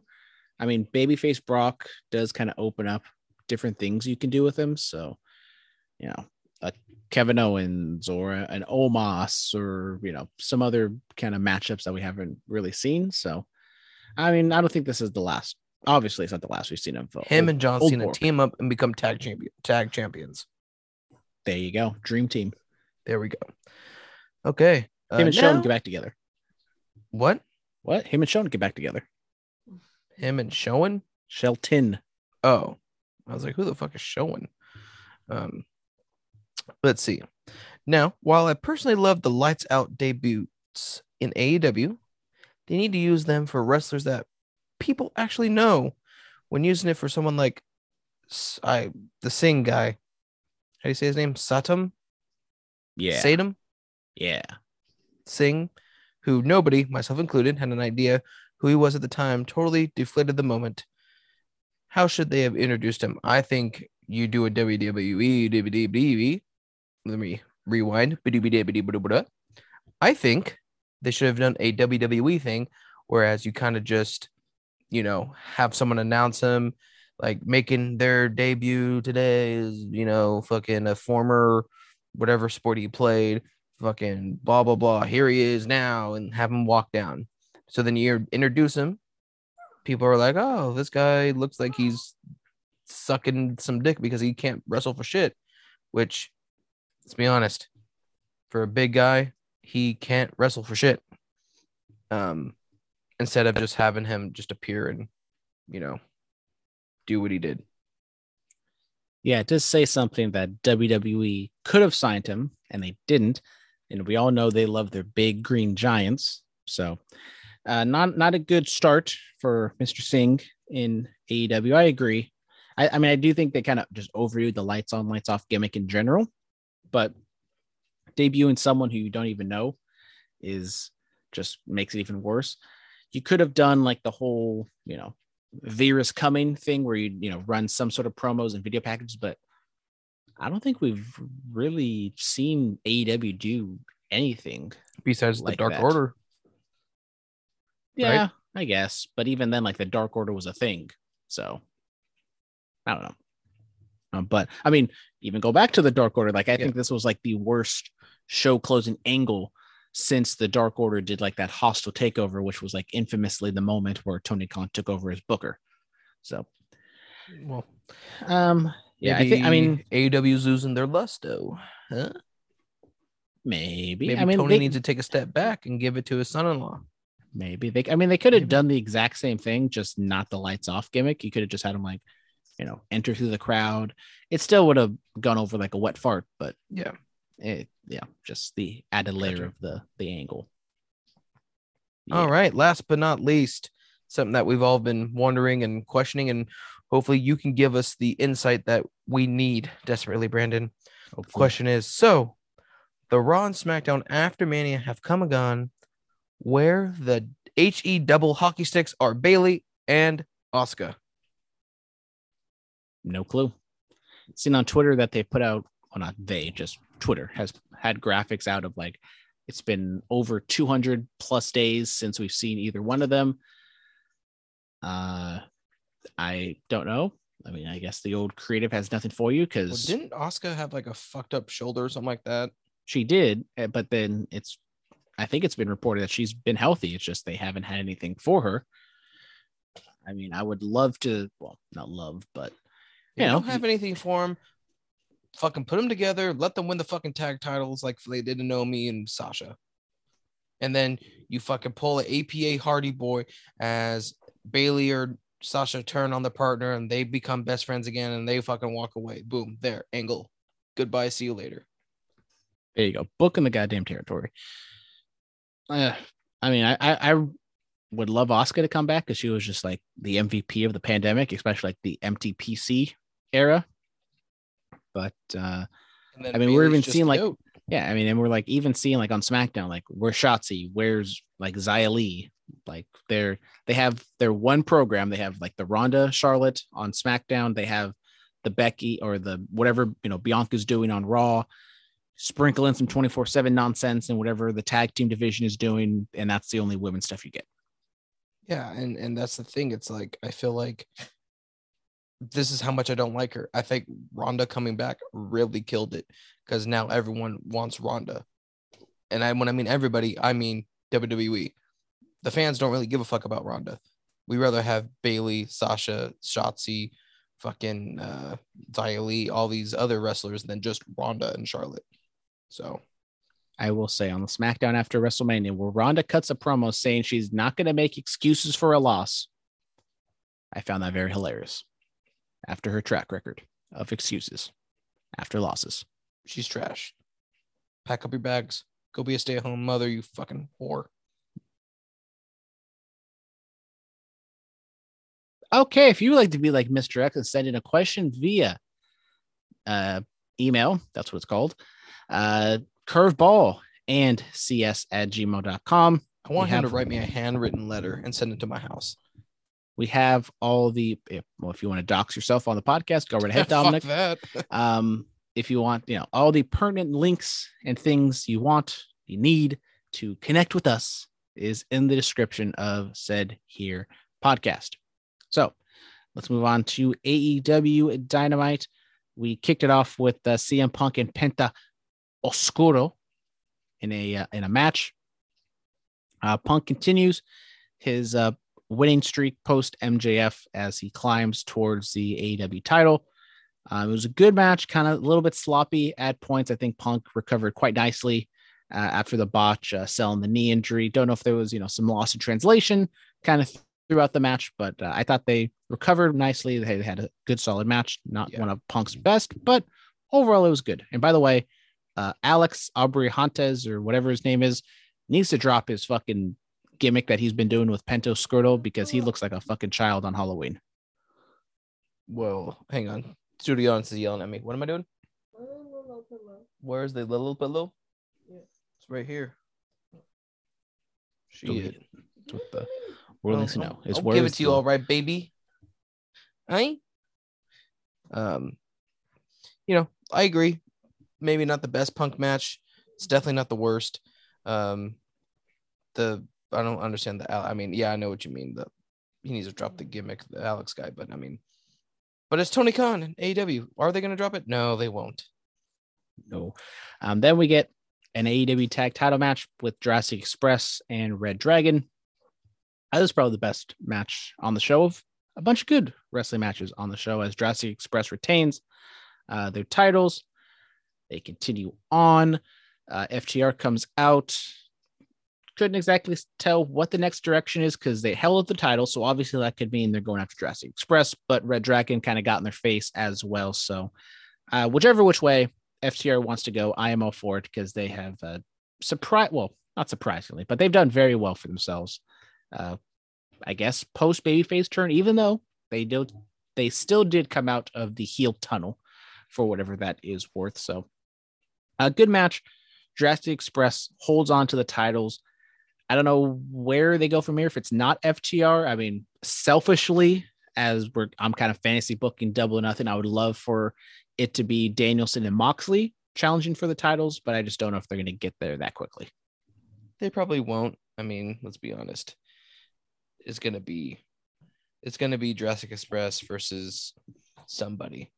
Probably FTR, maybe even Red Dragon again, but it's not going to be what you want, because I know what you want doesn't really matter to us. Nope, especially AEW. Speaking of the Blackpool Combat Club, they did get a new member finally in Wheeler Yuta. Dominic, any thoughts on kind of the Wheeler Yuta Moxley match from last week's Rampage? Very bloody.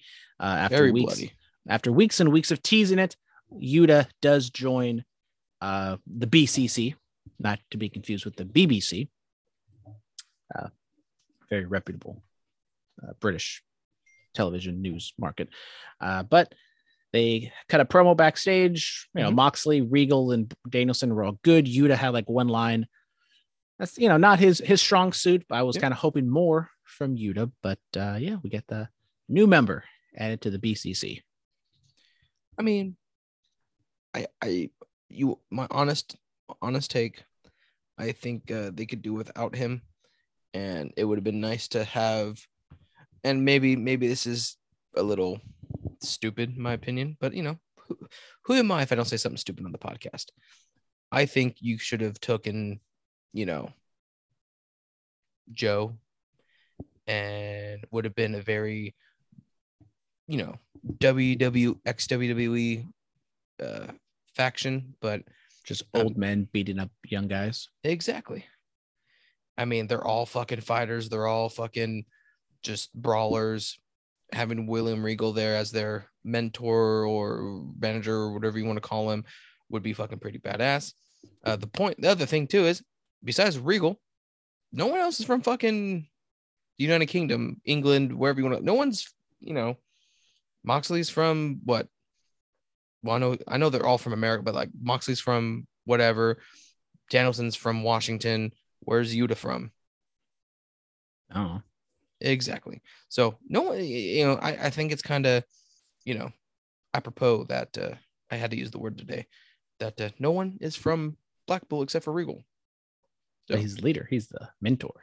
Yeah, but I mean, should have been like the American Blackpool Club. Because, Dominic needs America. He's America represented. I am right. Shout out Regal. They had like the after show thing on Dynamite, and they put out Danhausen and all the other shenanigans, and Danhausen cursed William Regal, and Regal sold it like a motherfucker. It was amazing. Did you see this, Dominic? It was great. I did not. Damn, because I don't want to risk getting cursed. Okay, thank you. That's smart move. We get Sean Dean once again defeating MJF. I believe this is the first ever countout in AEW, or at least in Dynamite. So a little bit of history there. Continuing with the Wardlow beating up a shit ton of security guards, but then ultimately getting restrained. Logistically or logically, it doesn't make too much sense, but the crowd is just popping every time Wardlow shows up. And now we're kind of moving to the next chapter where MJF is now booking guys against Wardlow. First, it is the Butcher. Not exactly the most fiercest of opponent, but now we're kind of into the next chapter of the MJF Wardlow storyline, which is MJF booking monsters for Wardlow to slay, which is ultimately the second chapter before. Who's the monster? I mean, ultimately it's going to lead to MJF versus Wardlow, probably. Okay, but who's the fucking monster Wardlow's going against? Come on, I want to know. The Butcher? That's not a the fuck. I said the Butcher already. Who else? Come on, tell me. I don't know. Maybe he takes on Satnam Singh or something. Ugh. Mark Henry, Big Show, or sorry, Paul White. Maybe. Anyways, AEW sucks now. Fuck. We get the hot take. We got the Jericho Appreciation Society defeating Kingston, Santana, Ortiz. Hot match. Everyone loves Kingston, Santana, Ortiz, but in the end, the heels get the win. Big old beatdown. So they're continuing this. Maybe Kingston, Santana, Ortiz get some help. They're down 2 men. So yeah. Then I think probably the low point of the show would be the unfortunately token women's match where we get Marina Shafir defeating Sky Blue in a showcase match. As Shafir is going to take on Jade Cargill, I think on Rampage next Friday for the TNT, or at least for Jade's 30th match. So this was not great. I don't know what Shafir was going for with her like kind of demeanor and the way she was carrying herself. I mean, I like Shafir like as a wrestler. I think she's pretty good, maybe underrated, one might say. But no, I mean, that's why she might be underrated, because you're not rating her appropriately. But she's below average. Ooh, okay. That's fine. Agree, disagree. But yeah, I did not like this whatsoever. I thought it was weird. They had the baddie section, and Shafir was just like staring at them the whole time, which didn't really translate well on television. It was just kind of a mess all the way around. I honestly think that AEW is in such hurt of talented females that they think anybody can come in and put on a fucking 5-star classic. I mean, I feel like they're just bringing in all these female wrestlers and they're just not living up to, I mean, I don't see where the hype is coming from, but I feel like, Tony's just like, oh yeah, come on over. And it's like, maybe you should actually do some research and try to find female wrestlers that are able to, put together matches and not just kind of like, I'm going to go wrestle, This was the token women's segment on the show. They did have a backstage thing, and they booked Tony Storm taking on Jamie Hayter the first round of the Owen Cup. I thought that, I do think Tony can do more in terms of talking and character development, but I think they have done a nice little job building up this little first round match. So that should be fun.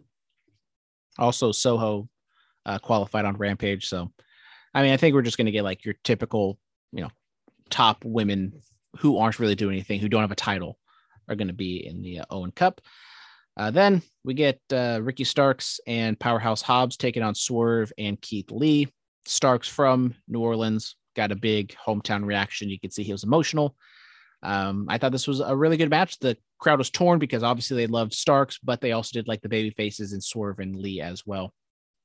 Powerhouse Hobbs, kind of was in a little downturn these last couple of weeks and months, but I think he has kind of picked it up nicely working with Keith Lee. So Starks and Hobbs end up getting the win with Taz interfering. So he's kind of reemerged as, a heel manager for Team Taz. I liked it. I thought it was good, solid tag team match. Little, worrying that I think, Swerve did take the loss. That's like 2 losses in 2 weeks. So, well, I'm exactly. I like Hobbs. I really, honestly, I hope he goes to WWE. I think he is underutilized in AEW. They're not really taking his potential and elevating it up. And I think WWE could fucking use a man like him. So fuck AEW power. Come to the light. What would Powerhouse Hobbs's fake WWE gimmick name be? Hobbs. No, you can't be Hobbs, because that's like Hobson. There you go. Dominic Hobson. And I'm like, that's me.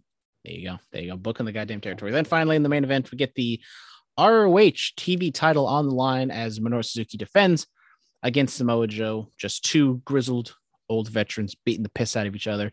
Ultimately, Samoa Joe gets the win to get the title, the one ROH title he has not held. Your thoughts, Dominic, on the match, but also AEW leaning, kind of heavily into the ROH stuff right now.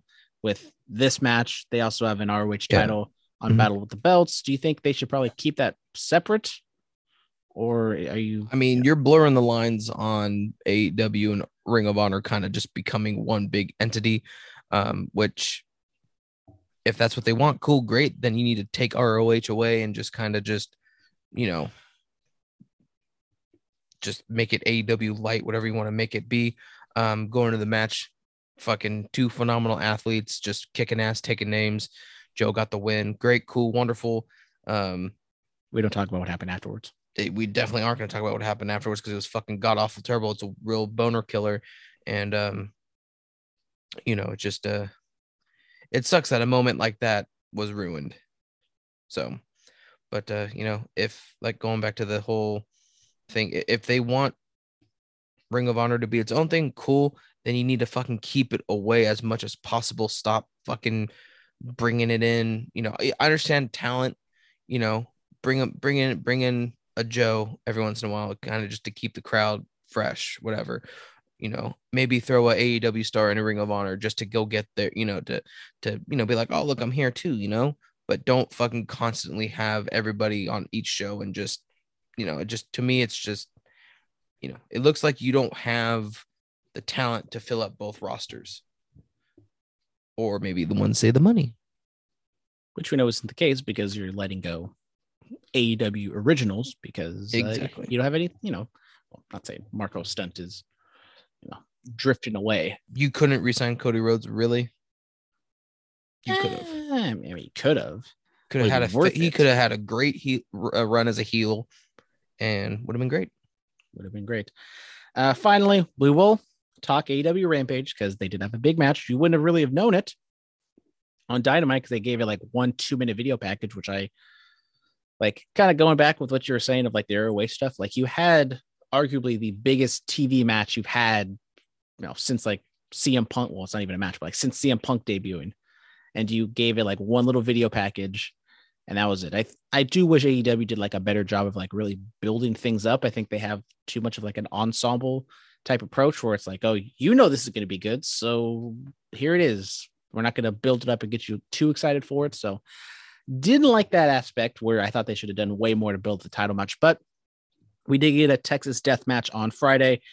The Battle of the Atoms, Adam Page defending against Adam Cole. Gruesome, not super, super bloody, but there was blood involved. We get the finish of Adam Cole getting a barbed wire crown. Shout out Jesus on Good Friday. Gets the Deadeye through the table. Boom, 10 count. Adam Page wins, retains. I thought good match, obviously, but I kind of wanted to focus more on what's next as we are 5-6 weeks away from Double or Nothing. Obviously, CM Punk is kind of the big name floating out there. He ain't doing shit except for winning matches and getting ready for the title. So are we getting Adam Page, CM Punk at Double or Nothing? If we do, cool, great, grand, wonderful. If not, I would love to see Adam Page just drink a beer with every fan in attendance. I'd be okay with that. At the T-Mobile Arena, so he's going to have like 16,000 beers. I mean, he doesn't have to drink every 16,000 sips. Exactly. You just walk up to every fan, clink glasses, and you take a sip.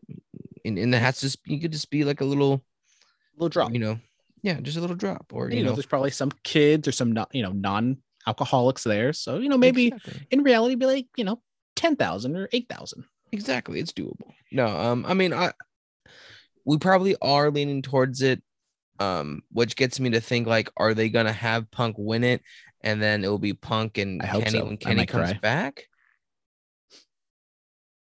I mean, yeah, Kenny still don't have too much word yet on exactly what he's doing. He's not healthy. He's almost there. It seemed like he needed to get like a surgery or two, like in February. Yeah.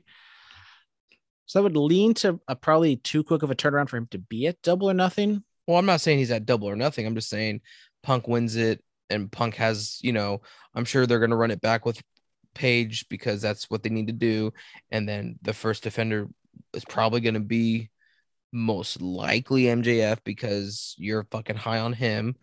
And then would you have Punk drop it to MJF and then have Kenny come back? Or would you have Punk beat MJF and have a Punk Kenny feud? I probably would start with Punk Kenny. I think you save the MJF thing for later, because ultimately I think this could and should lead to MJF winning the title, and beating Punk for it would be like, the ultimate heel move. So I think you put MJF on the back burner for now. He can, do his thing with Wardlow.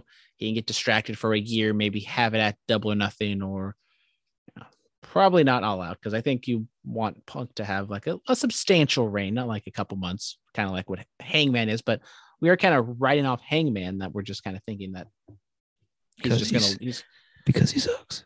I mean, I did kind of think that if CM Punk was going to challenge at Double or Nothing, I was thinking it would be Adam Cole, just so you do get like the heel face dynamic. But then if Punk is going to win, you probably don't want to have, a cup of coffee champion.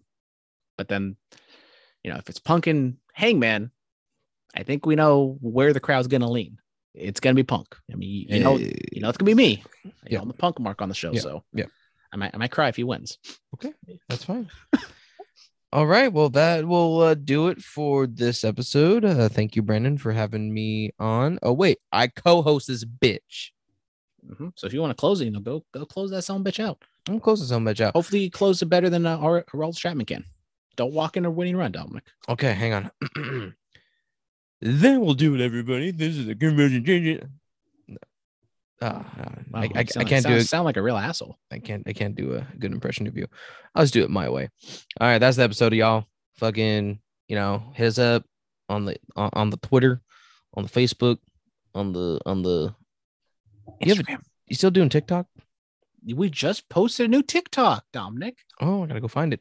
Instagram, TikTok, emails, socials, butterflies, and peanut butter. Did I do a good job, or do you want to? I mean, I think you did a great job, Dominic. You did in your own little special Dominic way. So thank you all very much for tuning in. Once again, all the pertinent information, if you need a link, is in the description of the podcast. Shout out Dominic. Shout out Ted. Shout out studio audience. Shout out the mascot. Once again, if Tyler wants to get out of his contract, or if Travis wants Tyler back on his own podcast, all you guys have to do is the three parties involved in the infamous Dom Toretto podcast have to apologize for the actions that were said. Okay, no, but you're what? You're saying just an apology. I want a fucking full 100% pro Dominic podcast. Okay, and a full pro Dominic podcast on the next episode. There we go. Or a episode. Anyways, thank you guys. It's strictly a pro Dominic podcast. Nothing but pro Dominic. Okay, so it's gonna be the shortest Trapped with Hell episode in history. No, got it. No, that's all they can talk about for all of eternity. All right, so thank y'all very much. Till next time, maybe we'll have a 3-man booth next week. Who knows? Goodbye and good night. Bye-bye. Evolution is a mystery, full of chains that no one sees. Clock makes a fool of history. Yesterday's too long.